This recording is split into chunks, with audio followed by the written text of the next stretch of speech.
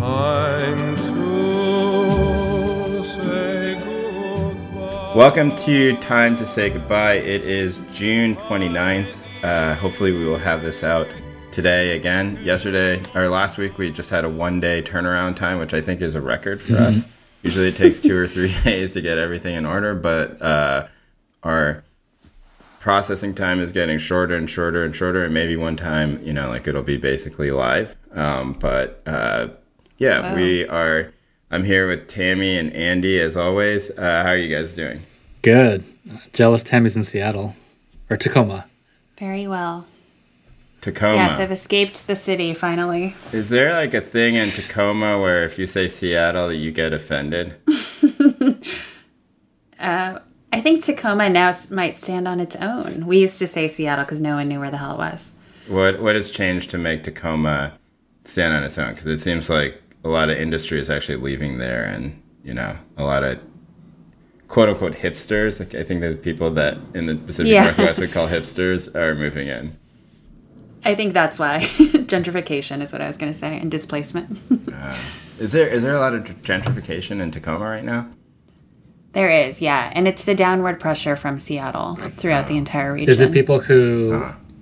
Are they people who go to Seattle for work and come back to Tacoma, or they're just doing their own thing in Tacoma?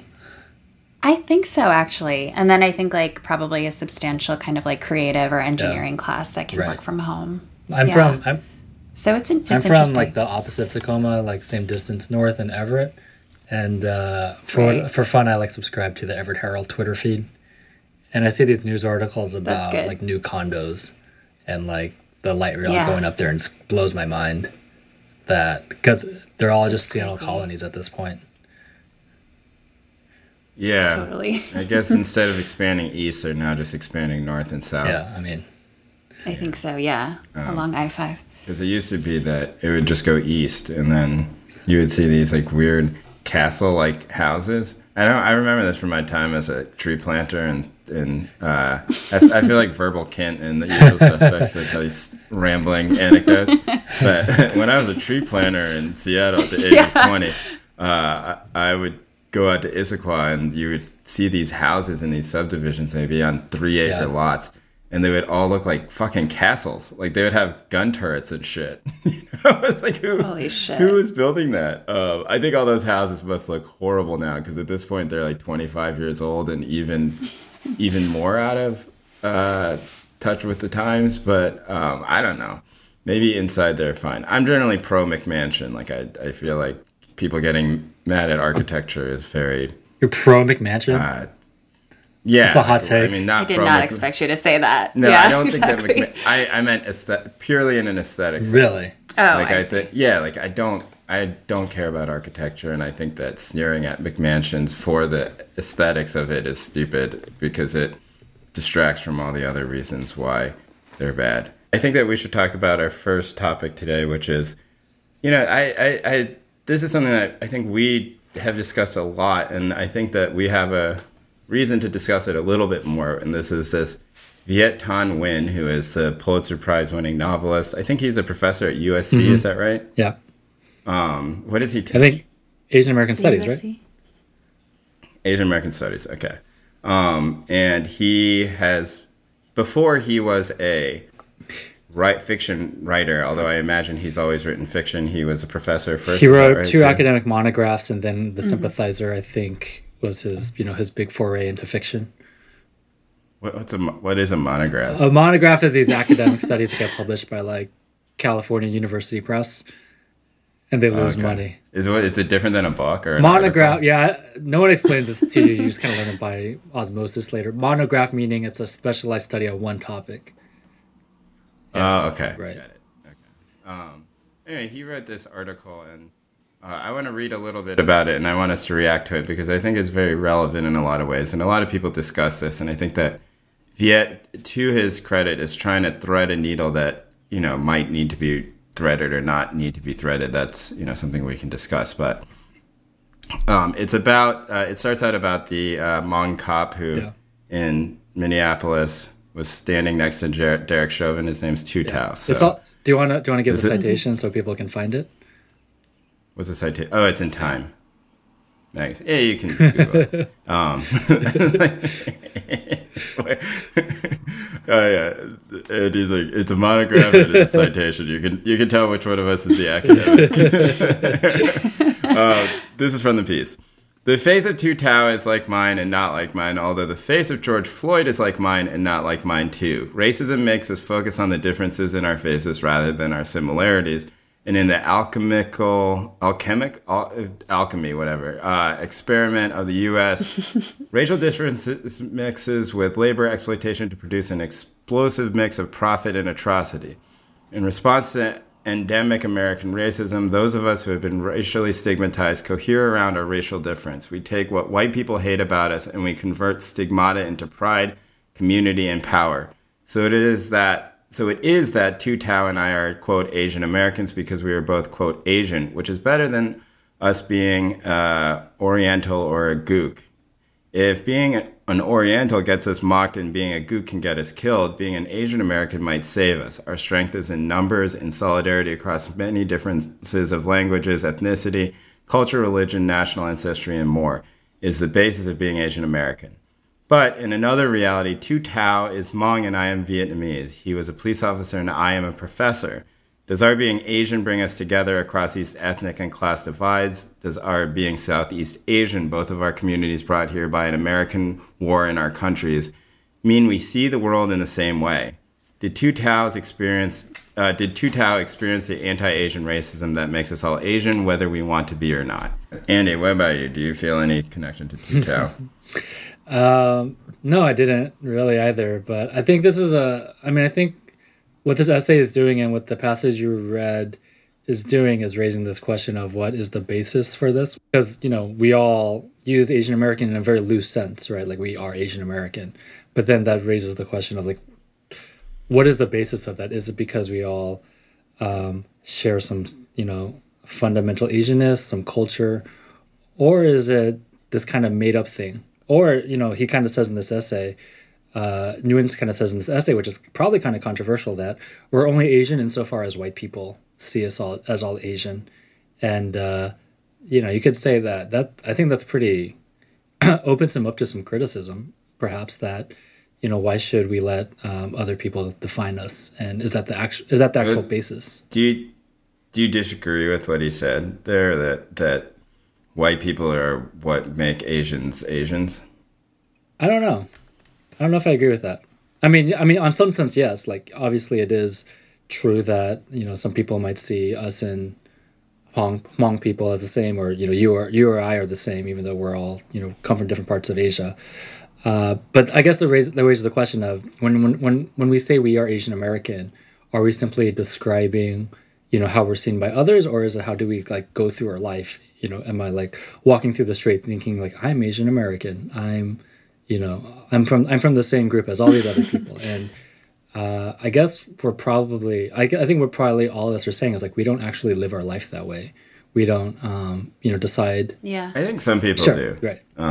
Yeah, and I actually think that the majority of Asian Americans, quote unquote, who are upwardly mobile and went to college and speak English without an accent, for example, and are working professionally, probably do identify in some way as Asian American before, right.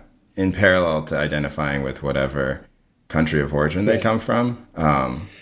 And that's mostly... You think they run in parallel? Yeah, I think they run in parallel generally, right? Like, I don't... Like, if they saw Tu Tao on the street, they would be like, that's my fellow Asian. Yeah, I think so. And I think that to say that most people... Like, I believe that Tammy doesn't, but I think that there's probably... Most people do. It's part of the ingrained learning that you do about yourself. And in that way, I sympathize with what Viet is saying, but I also find, he tries to do this here where he says that he is a police officer and I'm a professor and there's like class divides here, but I don't know. I don't know if he goes into it in a way that feels convincing to me, because the thing that struck me the most about, especially when this happened, I was like, oh, well, this guy is part of an immigrant population in Minneapolis that was impoverished for a long period of time, and now they're starting to ascend out of, impoverished status. And that is when people become cops, from a purely historical, class-based analysis, when immigrant groups, a lot of them use being police officers as a way to ascend into the middle class, right? The part that I found more interesting is where he talks not just about Asian American as being defined by white people's perception, but about its origins as a political project. And he seems to be wanting to argue for a return to a more radical notion of this. That not like, I don't think he's going to say that Asian American is some sort of like hard-boiled reality or, some sort of irreducible biological thing. But if we can kind of treat it as the political category that it was meant to be and incorporate, revolutionary notions of class into that, then that's a good thing. Or maybe that's just my like more charitable leftist reading of it. It's a Time essay, so it's not like calling for like bloody revolution. He does very specifically say that in the essay, so I'll read that part. The legacy of the Third World and Asian American movements continues today among Asian American activism and scholars who have long argued that Asian Americans, because of their history of experiencing racism and labor exploitation, offer a radical potential for contesting the worst aspects of American society. But the more than 22 million Asian Americans, over 6% of the American population, have many different national and ethnic origins and ancestries and times of immigration or settlement. As a result, we often have divergent political viewpoints. Today's Asian Americans are being offered two paths: the radical future imagined by the Asian American movement and the consumer model symbolized by drinking boba tea and listening to K-pop. While Asian Americans increasingly trend democratic, we are far from all being radical. The uncharitable interpretation is that this is very much like a liberal discourse of what my friends would call like racial disparity discourse, which is that the problem with racism is that we don't enjoy the benefits that white people have. So, but if everyone, like if we lived in an unequal society, but everyone who was rich and poor was equally white, black, Asian, then that would be okay. That's kind of like the general discourse of like otherness and disparity. But I do think the radical potential argument, which Tammy was kind of referring to, is one that I think might have some legs, which is that, let's say all three of us generally have relatively leftist political views, and we think that it's more than about identity and being Asian American. But how do we first politicize? It probably was this childhood experience of being racialized and feeling like whatever the mainstream is, probably like our white classmates, treated us differently, and that was wrong. And that could, and those really early formative moments, I think, are really important in everyone's political trajectory, right? And I think there is a way in which you could say by being racialized and otherized as a kid could push you on a path to eventually wind up in a sort of more radical, more leftist, more progressive worldview, right? Now, it could also go in the opposite direction of being very conservative and, being obsessed with like, revenge against white people or something, right? But I like these sort of like conservative types. But I think that's kind of what he's saying. Not necessarily that about these third world movements, which is very specific, but about the sense of, and this is kind of what I think this is what it's getting at the end of the essay. You could use this experience of being an other in America as perhaps the first step, and hopefully this leads you to take further steps to actually realize the problem isn't just about race. It's actually, capitalism or colonialism and the American war machine, right? And I think there's some legs to that. I would say like I wasn't politicized in any broader sense until much later. But I always knew as a kid, like I didn't like being, bullied by all my classmates. Yeah. No, yeah. I think that that pathway is real, and that, what he's describing is a process that generally happens to kids in college, right? Where they go to college and they are around a ton of Asian people. And if they didn't grow up in an enclave, then this is the first time they're around so many Asian people, especially if they go to like one of the UC schools. And then that culture around those Asian schools really does circulate. It does focus on food more than anything else, right? It's like, let's have a potluck. Or it used to be, let's do Bible study.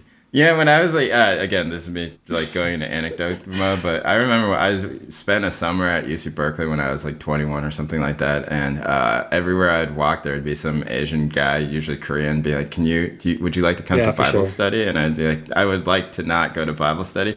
Where did all those people go? They're not there anymore. I go to UC Berkeley all the time, before the pandemic, and I've never once been asked if I wanted to go to Bible studies. I think something has changed in the pro-lesticizing of that community. But you just look older. Oh, that might be it. Shit. That's right. Not the target population. Okay, David. Yeah, that's a much better explanation. Sorry. It's like, actually, you look 40, and they're not going to ask you to Bible study. You creep. Townie. Yeah. That's wow. Okay, well, that's all that mystery. Thank you, Tammy. Well, just to return to the point about the kind of like elite valence of this, like I also want to credit though that like part of like working class organizing and like union organizing, community and housing organizing has always been like looking to recent histories like the 60s and 70s stuff. So I don't think it's just like elites who are learning about third world liberation or like different partnerships between different race groups at that time. Like those are part of like political education materials that have been used in lots of different spaces and continue to be, even for people who don't go to college. Yeah, okay, but there is one distinction I want to make here, which is that I would say that every single person now is writing about the Third World Liberation Front in a way that they used to write about another, thing, and I don't know what the thing was before this, but it is the focus of Asian American studies right now, and it is the focus of a lot of writers like Viet Thanh Nguyen. I even have a section in my book that is coming out next year about the Third World Liberation Front, although I draw different conclusions from Viet, and the idea, I think, is that, there is this moment of promise, right, where people who are generally third generation, second generation Chinese, American, and Japanese immigrants would come to elite colleges, and they created their own sort of radical societies that were based off of other radical societies at the time, like race-based coalition groups at universities. So if you look at the Asian American Political Action Committee, right, like AAPA, if you look at their original statement, it's just copied from the Black Student Organization, like word for word, and they changed the word. And they said they did that out of a sense of solidarity, right? Not just to like, because they were lazy and plagiarizing it. But that gives you a sense that, there were people who were trying to build organizations. But the thing that was relevant about that for me was that those are second and third generation Japanese and Chinese Americans, right? And what we're dealing with now are people generally who are recent immigrants, right? And so and they're much wealthier than the people who went to UC Berkeley's grandparents were, because that would be around the same immigration timeline. So there's that distinction for me, which I don't think is particularly important. But the distinction that I do think is important is that the way that these things are always discussed in terms of Third World Liberation Front is in the relationship of Asian Americans to blackness, right? Like it's always about, hey, some of them were Panthers. They used to hang out with the Panthers. They used to, in San Francisco State, there was radical solidarity amongst Filipino working class people and the second and third generation Asian Americans who were at Berkeley. Right, and that was where the Pan-Asianness came from. That is an extremely glossy and idealized way to think about that history, which is that there were conflicts between the second and third generation Chinese Americans who were at, like the universities that this thing sprung up in at the early times were UC Berkeley, right, San Francisco State, which was mostly Filipino students, but then the other places like University of Michigan, Columbia, Brown, Yale, like places that are elite schools. And there were conflicts at the time that were along class lines. Those have all been thrown out, right? Like there's this idea that there was, and there are also conflicts with like the Panthers. So like the reason why the AAPA thing started was because a lot of the people at Berkeley tried to join the Panthers and they weren't allowed to join the Panthers, right? So this idea that this was this coming together of everything and that the problems that we have today weren't present there, and that if we could only embrace this mindset, all those problems would go away, I think is historically inaccurate.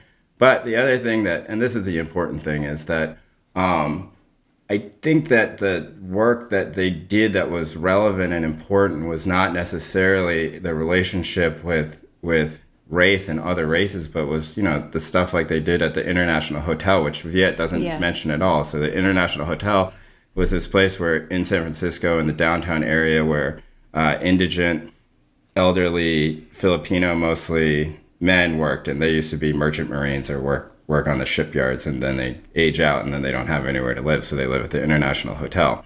And that had been purchased. It was going to be turned into a parking lot because San Francisco's downtown was expanding into Chinatown.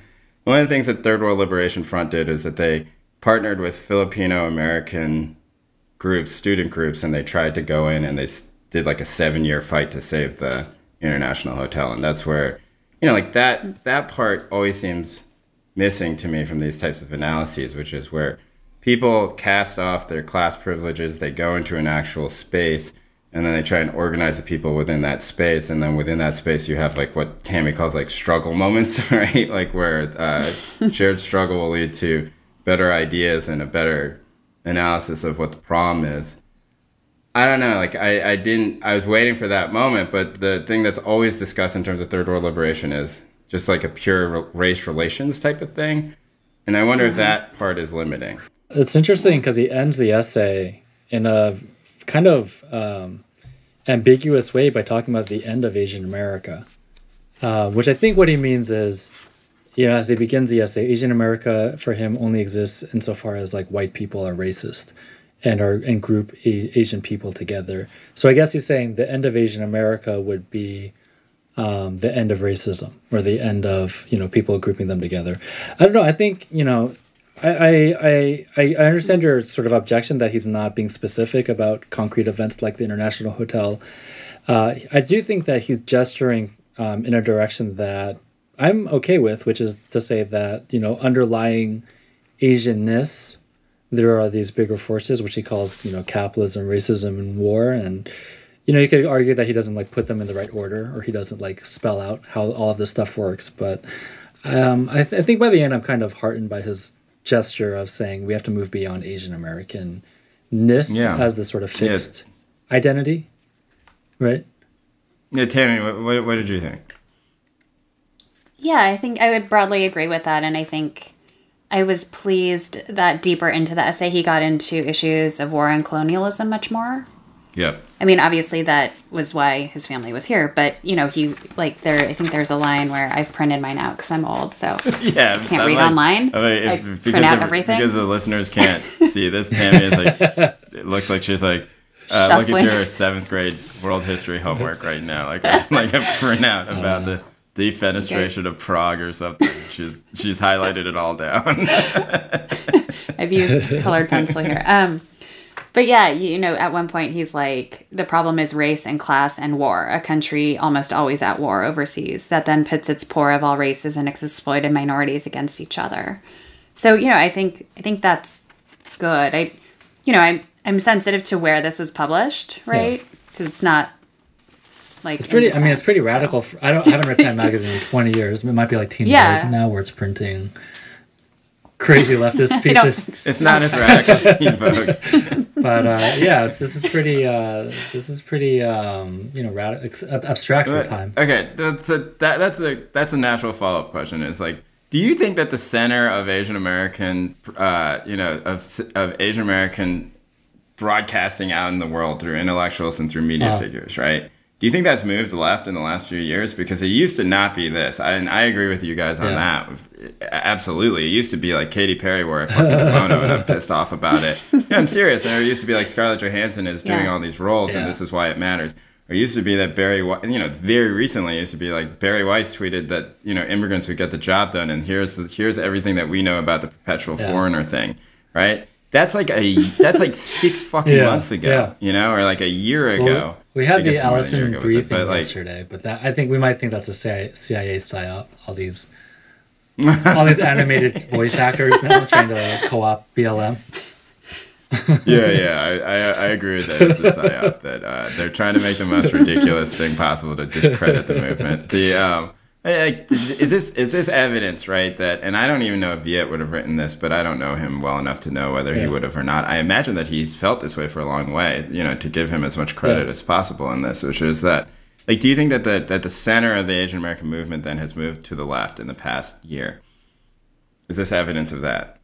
Last year or last month?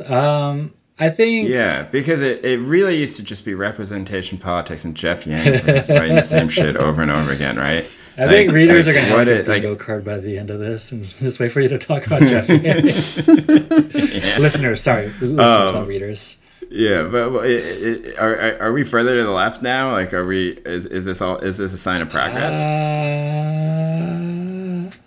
I personally wouldn't go that far because I think the Hollywood Asian stuff persists and will, it's still the predominant like mass culture vehicle for our identity category. But I think the Black Lives Matter uprising has just opened up space to talk about stuff. And, I think like Latinos and Asians and Native people are also putting out their own kind of thinking about their racial category because we're all doing so much introspection right now. So, not to overlook what Viet himself is saying, that he was a Vietnamese refugee. He's not the Taiwanese, and I don't know what Jeff Yang's background is. I assume his parents were professionals of some sort, and he is a professional of some sort. Yeah, he went to St. Anne's and Harvard, but yeah. You just have a CV in front of you. Whereas...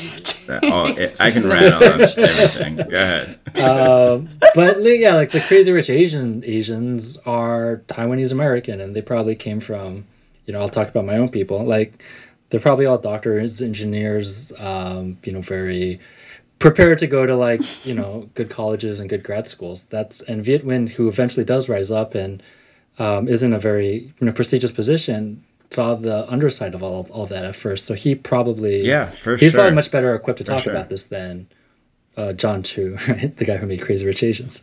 No, I totally agree. Yeah. I mean, there's no. Viet Minh, there's no question, grew up, his parents owned a shop, in an area that seems to be pretty hostile towards Vietnamese shops at the time. And he's a refugee. And I do think he's more prepared to talk about this stuff. I do think he is going to resonate more with people. And I do think that that his actual current class status as being a professor who won a Pulitzer Prize for a novel is actually quite irrelevant. If we want to point that out, then we're really carping about something, I don't think that necessarily matters because I don't think it was formative to these ideas in a very significant way. Now, you can make an argument that wealthy immigrants shouldn't be the ones that discuss these issues, and I would be very sympathetic to that, but I would say that Viet Thanh Nguyen is not a wealthy immigrant. He's not somebody who came over here on a skilled worker visa. And so in that way, I do think it's more powerful, but the thing that I couldn't quite grasp in this, which was that, is it worth saving this category at all? Is it worth even discussing this in this sort of way, or every time you bring it up, is it always going to be funneled into the same result? Right? We can make gestures towards Third World Liberation Front. But what are we actually talking about, right? Are we still just going to be talking about Hollywood representation while saying the words Third World Liberation Front? That's a question that I have. And I don't know the answer to that, but my cynicism about this would be that is exactly what's going to happen, right? That if we try and thread this needle, that we're going to end up in the same space every single time because we've tried to thread this needle before, right? And we always end up at the same place. And I thought what you were going to say, that jumped out at me was the first half of the essay does the sort of greatest hits, Chinese Exclusion Act, internment, Vincent Chin. Again, assuming that these are all the same people when, I don't want to abandon all this stuff, but as a thought experiment, I think it's worth asking, what does actually connect all these people? Is this a coherent thing called Asian American, or was it invented retroactively in the late 20th century? When there was enough people to form Asian American Studies departments and they needed to invent a history for themselves. That's worth asking, right? These people themselves, just like any nation or group, right? These people themselves, as they were experiencing it, were not this is some real fucked up Asian American shit right now. They're just no, we as Chinese workers are being excluded. They weren't how is this going to resonate, for the future generations of Korean Americans, No, Andy's comment, reminded me that when I was very young, my mom, who, is not an intellectual, didn't come here with college education or anything, like, but was always like learning and trying to teach me stuff.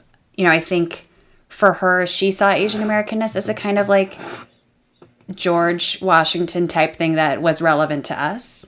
So in other words, it was a mythology that made some sort of sense and was a kind of like assimilationist or acculturationist vehicle. So, she took me to this lecture by the Asian American historian Ronald Takaki that was given at the University of Puget Sound. I remember this very clearly. And, I think that was her way of kind of saying to me, like, you have some sort of connection to this country and a history in this country.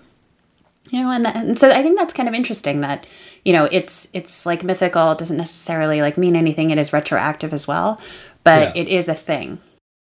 The thing that I want to talk a little bit about today in terms of race essentialism, because, right, like we agree that a lot of the stuff about Asian representation politics, all this sort of stuff did dabble in a lot of race essentialism, I think, right? Like it's the idea that if Crazy Rich Asians happens, then like Cambodian kids in East Oakland feel better about themselves, which might be true or might not be true. I doubt that that's particularly true, and because it seems like some of the ways that people are trying to cleave this moment that we're in or trying to analyze it is through a real confrontation with race essentialism. And one thing that I think is happening, which I find to be somewhat concerning and distressing, although totally predictable, is that the conversation is happening through elisions. Like people are not actually talking about the thing they talk about because they feel uncomfortable confronting the thing that they want to actually confront. And so then white fragility becomes this massive balloon pinata that they're all hitting, right? The book White Fragility. When in fact what they're talking about is essentialized identity politics in general. And that a lot of those arguments are made by Black authors, they're made by Asian authors, they're made by POC, quote unquote, authors. And I think because of that grand illusion that like it's probably going to be an unproductive podcast, but that doesn't, or an unproductive conversation, but that doesn't mean that we can't discuss it here on the podcast. So I wanted to read to you something that is from my old professor, Noel Ignatiev, and it's from the introduction to his Race Trader, the first issue of Race Trader. And I think it has a lot of relevance to what's happening now, but I also think it has relevance to what we were just discussing, which is, this is from it. The key to solving the social problem of our age is to abolish the white race. Until that task is accomplished, there can be no universal reform, and even partial reform will prove elusive because white influence permeates every issue in U.S. society, whether domestic or foreign. Advocating the abolition of the white race is distinct from what is called, quote, anti-racism. The term racism has come to be applied to a variety of attitudes, some of which are mutually incompatible, and has been devalued to mean little more than a tendency to dislike some people for the color of their skin. Moreover, anti-racism admits that the natural existence of races, even while opposing social distinctions among them. The abolitionists maintain, on the contrary, that people were not favored socially because they were white, rather because they were defined as white because they were favored.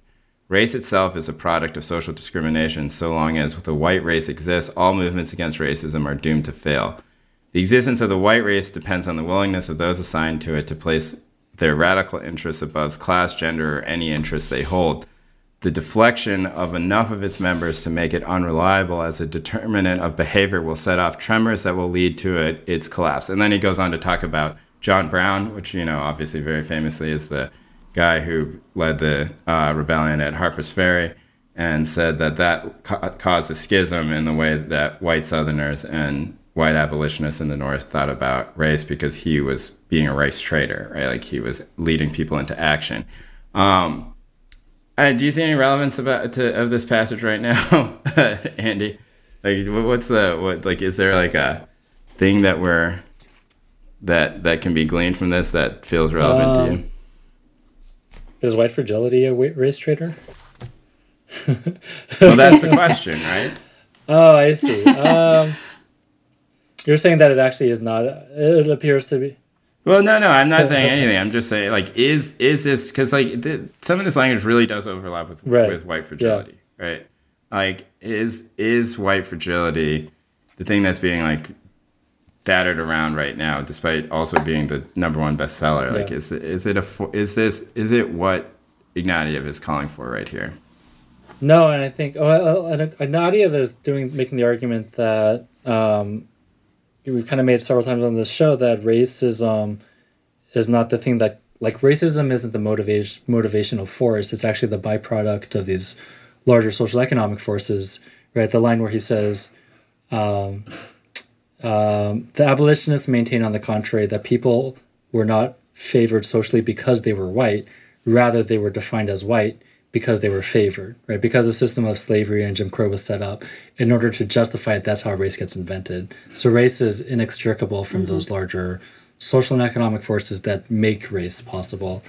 So I think what he's saying is the only way for a race traitor to actually be a traitor to the race is not to say, not to like read white fragility, but to actually strike at the material benefits of a segregated society that affords white people, white people are afforded, right?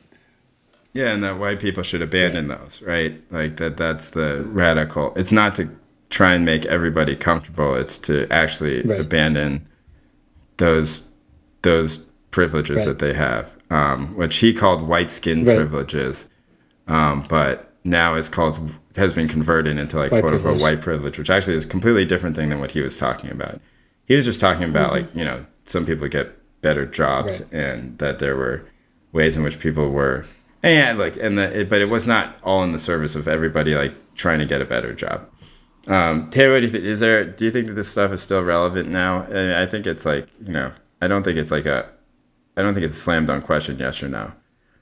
Yeah, I was really glad you introduced us to this magazine that they were putting out, because I think it's such a fascinating project. I mean, I was looking through the other issues and, they covered like arts and culture and politics and all thinking about, what they called like this intellectual center for people seeking to abolish the white race. Like that's such a different and radical conception than what I think white fragility is trying to do, even though there's rhetorical overlap. What I liked about this particular essay is that, and the general project is that the point of white fragility and that sort of like very introspective politics that's being put out right now as a badge of like sensitive whiteness is extremely like self-involved and in a way actually continues to reify whiteness. Yeah. Whereas I think this is like, if you look at yourself, you need to destroy yourself. And you need to distance yourself from like all of the stuff that white supremacy has taught you, and so that to me is like, it's such a different project. Why do you think white fragility is reifying whiteness?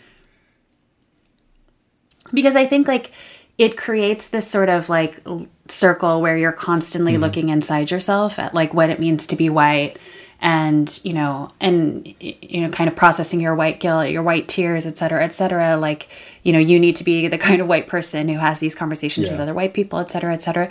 So all of that is based on like a continual reproduction of whiteness, just like a sensitive look at that, So to me, I think like that is a dead end. And I think this is trying to lead to something more liberatory. Yeah, the decision. What do you guys think? One of the last conversation I had with Noah was, I put this on, I tweeted about this earlier, but he was saying that, look, the whiteness studies has changed in the sense that now the point of it seems to be, and this is more broadly about quote unquote identity politics, although in his defense, he felt like some of the lefties' crankiness about identity politics was like really overblown. He didn't really understand it. In the same way that Mike Davis said, right, which is that there's a type of old Trotskyist who spends all day really mad about identity politics and, in some ways has like become a revanchist in that sort of way. So, but Noah was saying, look, if all you do is talk about whiteness and race all the time without and as a spiritual condition, and you talk about it as like this thing that's in the air and you ignore everything else, then you actually are reifying it in a lot of ways. And the quote that he said to me, which will always stick in my head, was that, right now they are constantly reminding people that they're white. And my project was to get people to forget they were white, right? And that is different. And look, the thing that Andy put out, I think, is a crucial distinction, which is that the Race Trader Project and the Sojourner Truth Project, which Noah was involved in the 60s, were both designed to get white people to rise up with black coworkers against management, right? Like that there was a common enemy between them. And now there isn't that talk, right? It is just to get people to relate to each other better on interpersonal terms. I think the way to put it is just to think about it. Just kind of put yourself in the shoes of this imaginary reader of White Fragility. At the end of reading White Fragility, do they feel more like a white person than before they read White Fragility? And I think they do. Yeah, exactly. They think like, I am inescapably a white person. I am a white person even when I'm sleeping. Exactly. I have white dreams, I have white thoughts. And that's kind of the message of the book. Whereas, I don't know if, do you really think forgetting is an admirable political goal, Jay, in terms of what Noel was saying? Like, well, I mean, look, it sounds a lot like color blindness, exactly. right? But I don't think that that's what he meant. I think what he meant was essentially that if you can basically forget that you are given these privilege, and you can either feel however you want. You can feel defensive about them, that you want to defend them at all costs, or you can feel like you feel very guilty about it, right, at all times. That you should try and abandon them instead. Right? That you shouldn't just spend your life holding on to them while feeling some way about them. And I think that's what he means by forgetting them. Mm-hmm. And then the relevance I think it has to Viet's piece is that I wonder if there is a way in which East Asian privileged people who are upwardly ascendant can fit themselves in this analysis in some sort of way. Yeah. Like, can we also become race traders in a way? And does Viet's claim that we should keep Asian American as a category fall outside of that, right? And that's something that is, I think, extremely relevant to every immigrant group in the United States right now, because every immigrant group has their version of rich East Asian, crazy rich Asian type of Asians. And those people are invariably the speakers for that entire group, right? And that is certainly true within our quote-unquote community. So, Tammy, what do you think? Is there a version of race traderdom that East Asian upwardly ascendant people can do? Yeah, I was thinking about it because there's another essay in which your friend Noel has this wonderful anecdote about how he's on a bus of workers and there's a white guy with long hair running to try to catch the bus. And the bus driver keeps going and says jokingly to whoever can hear, like, oh, I would have stopped if he had had short hair. Yeah. And Noel says, like, oh, that countercultural moment of hippies was a time when, like, some white people were distancing themselves from whiteness, like, essentially through, like, the markers of, like, countercultural life. And so I was actually thinking about, like, what does that mean for Asian Americans, right? And I think, like, we've talked here about, like, the kind of, like, stereotypical distancing in the other way where you say, like, oh, I can't believe I was, like, mistaken for a delivery person, or I can't believe I was mistaken for, like, when I was a lawyer, like an interpreter in court or whatever. But, you know, I think like our trying to detach ourselves from whatever, like, we think like our class bona fides are is essential. I don't know exactly what that looks like. You know, what the equivalent of the hippies' long hair is. But to me, that was like a useful, like, thought experiment, you know, moving forward. We all wear hanboks, and, you know. Andy can dress like he's Chinese delivery cook. And he can wear like a skinny tie, like he's in the mood for love. Or something like that. That'd be great. Right. What exactly, I guess for both of you, what exactly is being abolished or betrayed in your conception of race trader here for Asian Americans? Because you're not talking about abandoning being Asian as such, right? You're talking about a particular... Right. I don't know. Like, what exactly do you think needs to be abandoned?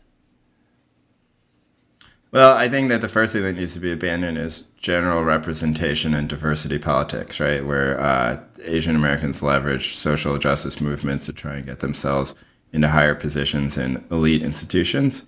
That would be the first thing that I would say. And I think that that's difficult because, you know, people need jobs, and it's not like Asian Americans are overrepresented in a lot of places, even if they're overrepresented in elite institutions and elite colleges. Like, they're not overrepresented in media. They're not overrepresented in, you know, the top ranks of the banks on Wall Street, for example. And so I understand when people are like, well, why don't we just make this even first before we, you know, abandon this sort of stuff and try and accumulate capital to use to X, Y, and Z, which, never happens, right?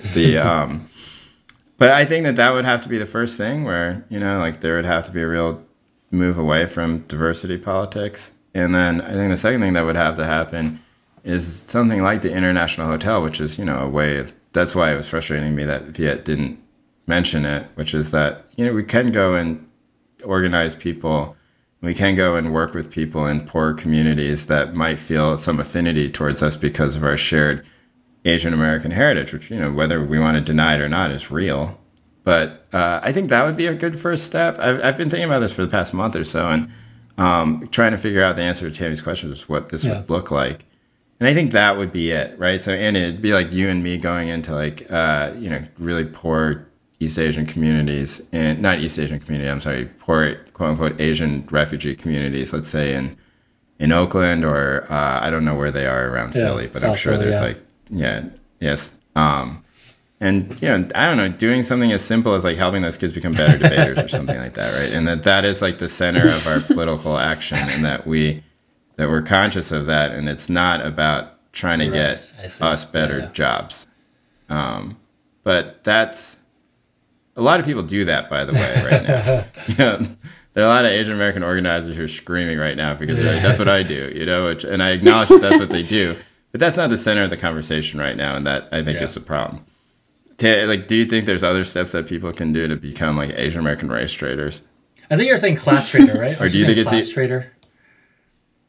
Yeah. Class trader in that sense, but also race trader in the sense that, like, I think that we have to understand that the conception of Asian American, like, as a model minority conception, and this is something that Viet also talks about. It's like we gotta just stop caring about it, and we have to understand that when we, like, 99% of the things that are said against the Asian American model minority myth are used to actually uphold the Asian American model minority myth. Don't blame us. We're so good at that. Right.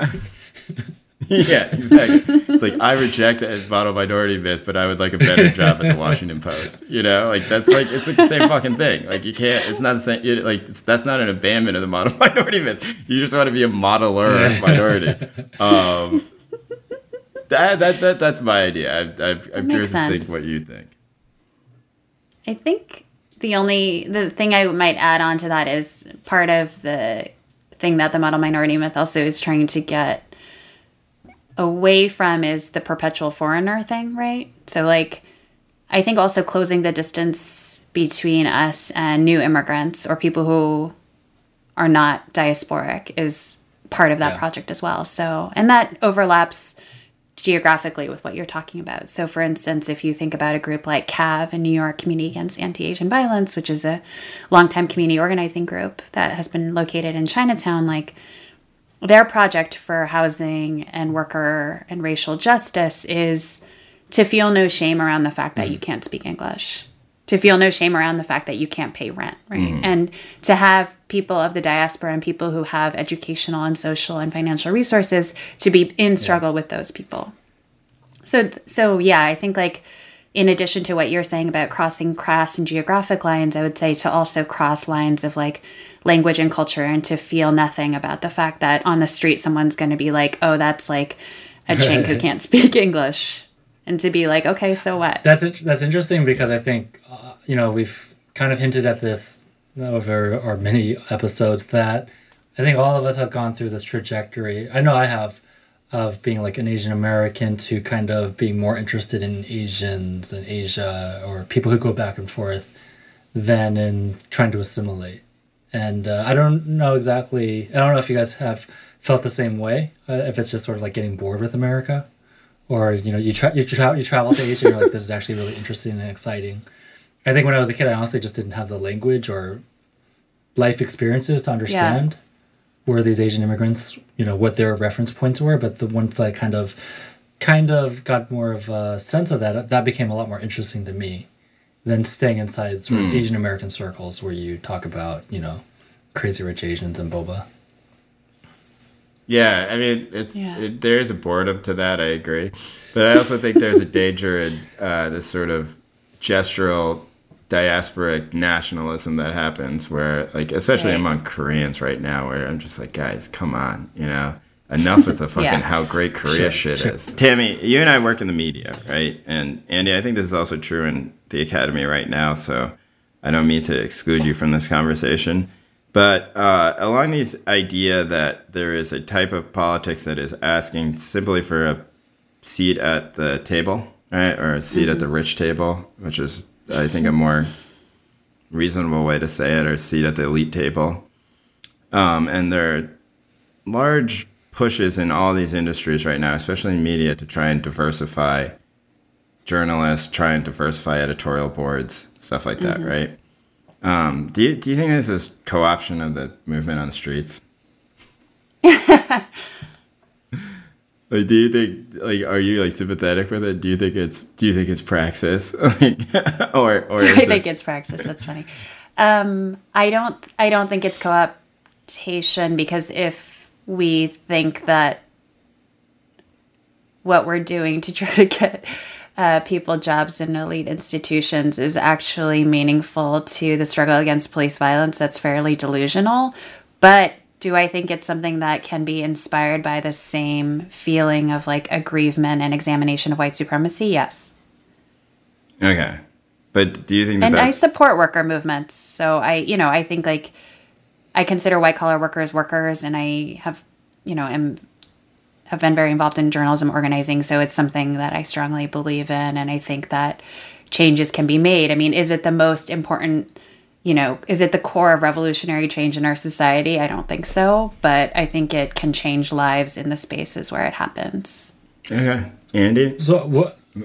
There's a lot of this in the academy too, right? Which is diversity and hiring diversity, the way in which applicants of different backgrounds are treated by tenure boards, for example. The timing, it seems like the media timing is, a lot more, what's the word, reactive, responsive. Like, are you talking about the stuff that's happened the last month or so in terms of the people stepping down? Yeah. Because, like, in academia is just so much slower. We might see, like, a response in 5 years from now. Is that a co-optation? I think I agree with Tammy. It's like, it's not, we shouldn't necessarily attribute to nefarious intentions, but it is certainly of a different degree of like what people are actually asking for. Oh, sure. But do you think that co-option is necessarily needs the nefarious intentions behind it? No, I mean, it could honestly just be like management's way of getting rid of all the people yelling at them all the time, right? And just kind of, it's not so much hiring practice. In academia, it'd be more like issuing statements. And there was for instance, there was like a McSweeney's article that was pretty funny, that was parodying like the sort of email that all of us got from our university about rethinking diversity within our university, and talking about like the 5 black professors we have, and how much we like care so much about our black students that we follow them around and put them on all of our brochures, right? Like, but which is to say that there's a lot of rhetoric about caring about diversity and inclusiveness, but in substance, there's a lot left to be done. But the solution by most administrators is just to write the email. Okay, well, all right. So there's all this high-profile stuff that people are laughing about. Like, for example, in Texas, the Realtors Association said they're no longer going to use master bedroom, right? Like, they're going to get rid of that term. And in Hollywood, they're basically voice actors said that they're not going to have POC characters being voiced by white actors anymore, and everyone's making fun of this. I have another example. Right? My brother-in-law is a programmer. He said apparently in coding or whatever, there's language of calling something like a master and a slave within coding. So they're getting rid of that, which. Oh. Well, slave is a little more intense. But it begs the question of where does any of this master stuff come from? Yeah, that's true. It's true. So so that stuff has all been lambasted online as being co-option, right? Like, it's been this is appeasement and it's silly. But do you think that this media stuff is actually closer to that than it is to like the radical demands that are on the street? That's what I'm trying to figure out, right? Which is where does this fall on the spectrum of between appeasement and actual demands that are being made? Yeah. And through those processes, is that going to be a co-option, especially given that the media, of course, has a huge bullhorn, maybe the biggest bullhorn, and that if all they're doing is screaming about diversity within their workplaces, does that actually take away from the movement on the streets? Yeah. I don't know if I don't think so. Again, I mean, I think if journalists are thinking that this is like a direct extension and that there's, responding to the movement by hiring a few more Black managers, I think that's fairly unrealistic, and hopefully people aren't thinking that way. I mean, yeah, I'm curious to get your thoughts, Jay, but I guess my feeling is, first of all, you need to have a union at your workplace. And if you think that just by getting like HR to issue a letter and making it more easy for you to make race complaints, then that's stupid, and you need to organize with your coworkers. Because the entire point of this is like, we need to have safe workplaces where people can speak up about shit that's going down. And the only way you can do that is if you actually have a structure where you're not going to be fired for doing so. Yeah. So I guess my point is, like, if what's happening on the streets leads people to examine what's going on in each part of their lives, and then they make an effort to organize structurally in response to that in a way that, encourages and supports other coworkers, I think that's meaningful. I don't think that's co-optation. I think it's something that's happening in a parallel space. But if you're feeling satisfied with yourself because you got your manager to say something nice on Twitter, then you need to go further. Yeah, that's probably fair. That's a much more fair assessment. Look, I think that we have to distinguish between what happened with the Tom Cotton op-ed and, having James Bennett resign. Mm-hmm. James Bennett being the editor of the op-ed pages, and pushes for more diversity in journalism, right? Because they're not exactly the same thing. Mm-hmm. The latter of it, I do think, is along the same spectrum as, having the POC characters being voiced by POC actors, right? Where the end demand is to not change the structures or the management or the or even the ownership of any of these places. It's literally just to get more people jobs. And I think that stuff, while I feel very sympathetic to it as somebody who from the ages of 22 to 30 couldn't get anything published in journalism, right? And seeing all these scrubs getting published ahead of me, and knowing that my racial identity probably had something to do with it, right? Like there's no Asian dude writers out there really, who are doing journalism. There's like 6 of us, right? So I feel sympathetic towards it, but I do think that it does end up distracting from what is happening on the streets and what is happening at these protests. It does distract from the minimal demand, which I think is to defund police. And it does turn everything back into a question of how do we reform all these institutions. And look, these elite news institutions are much less vital people feel much less sympathetic towards them than they do the police, for example, right? Like the types of reforms that are being asked for are very easy to fulfill. Oh, I see. And I think that by taking you just have to hire 5 people, literally 5 people, and then it'll end. And I do think that making an easy demand right now that doesn't ask any management to change or any sort of anything except for some people to get better jobs, I do think ends up, distraction is such a weird word, and I generally don't believe in distractions, but I do think that it is sucking up a ton of oxygen in a way that I think if you are skeptical about the voice actor thing in cartoons, and then you're making demands that the Washington Post, for example, change its the way that it has more minority journalists there, like you're closer to that than you are to demand to defund the police. Does that make sense? Yeah, I hear you. I just feel like they exist in such different spheres. Like no one I'm interviewing about Black Lives Matter or whatever knows what's going on at the Times or cares. No, I agree with that. I agree with that. And then, so I don't know. Is it just your feeling that like journalists are spending too much time thinking about themselves, and therefore their coverage of the movement is not what it should be? No, I don't think that. But I do think that co-option happens in a lot of ways, and I think that one of the ways in which it happens is that the upper, sort of the class of people who are upwardly mobile take revolutionary action, and they use it to better their personal situations, right? Like this happens all the time, across the world. Egypt, here's everywhere around the world when these sorts of things happen. And so I'm wondering if the media part of this is actually that manifestation of it, whether it is, and like this has nothing to do with I agree that labor unions matter and that white collar workers are also workers.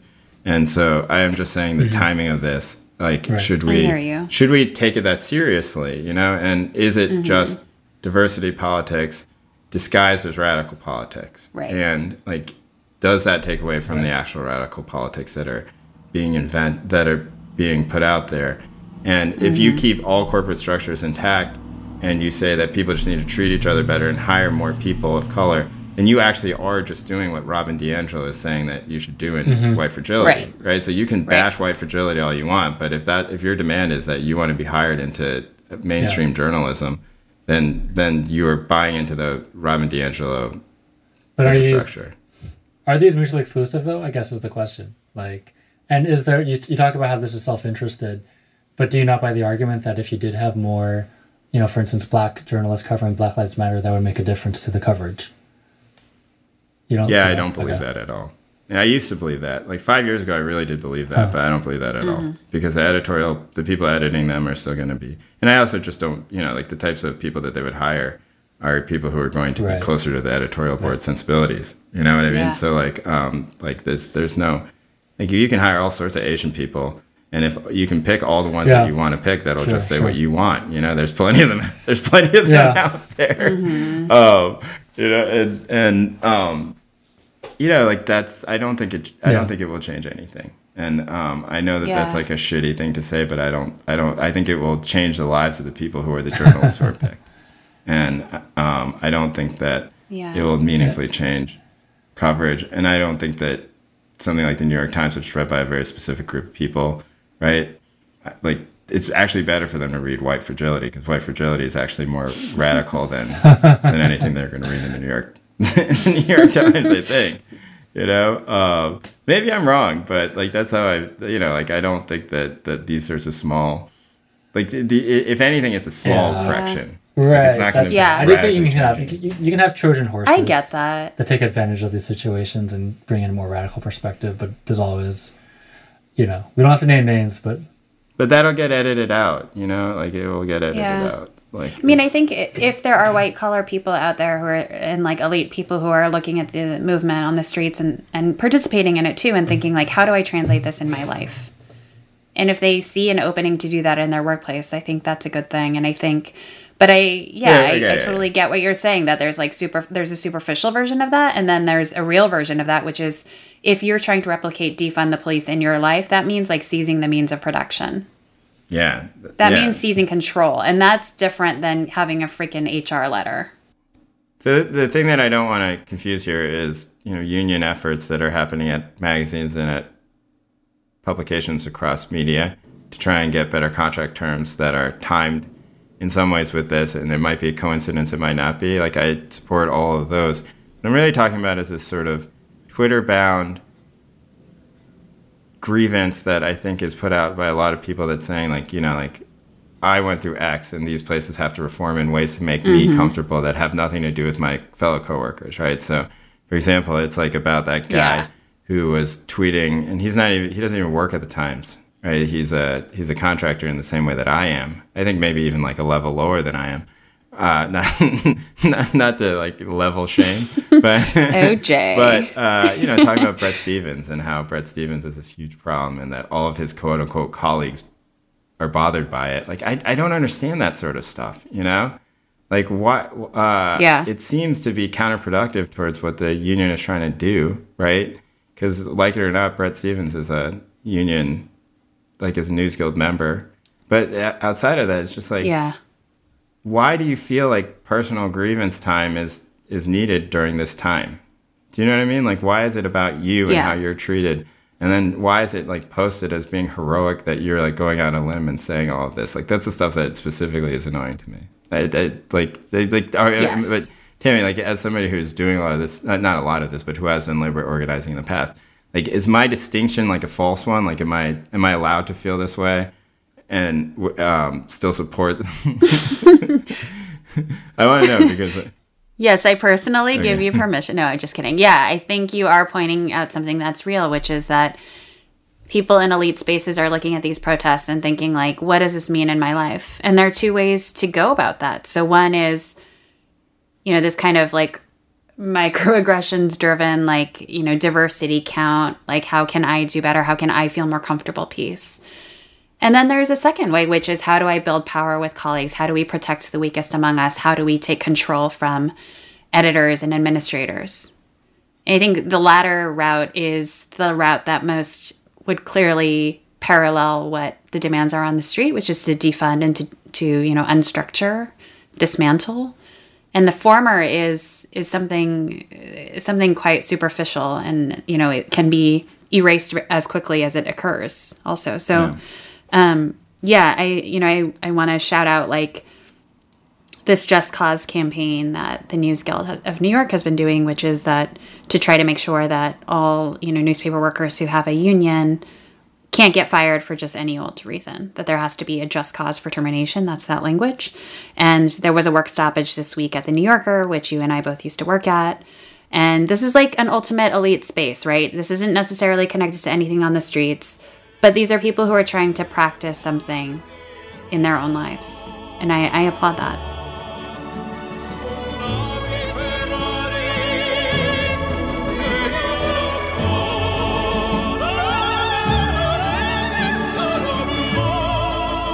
Thank you for listening to our show. Our editor is James Nicholson, and do we have any other credits? Oh, you can find our newsletter on Time to Say Goodbye pod, I don't even know what the URL is, which is a good reason we should change it. TTSG pod on Twitter, and you can please, if you like this podcast, please subscribe. It's free. And that's all we ask from you, is to join our email list so that you can get all these podcasts and whatever Tammy, Andy, and I decide to write for our newsletter as well. And we will see you next time.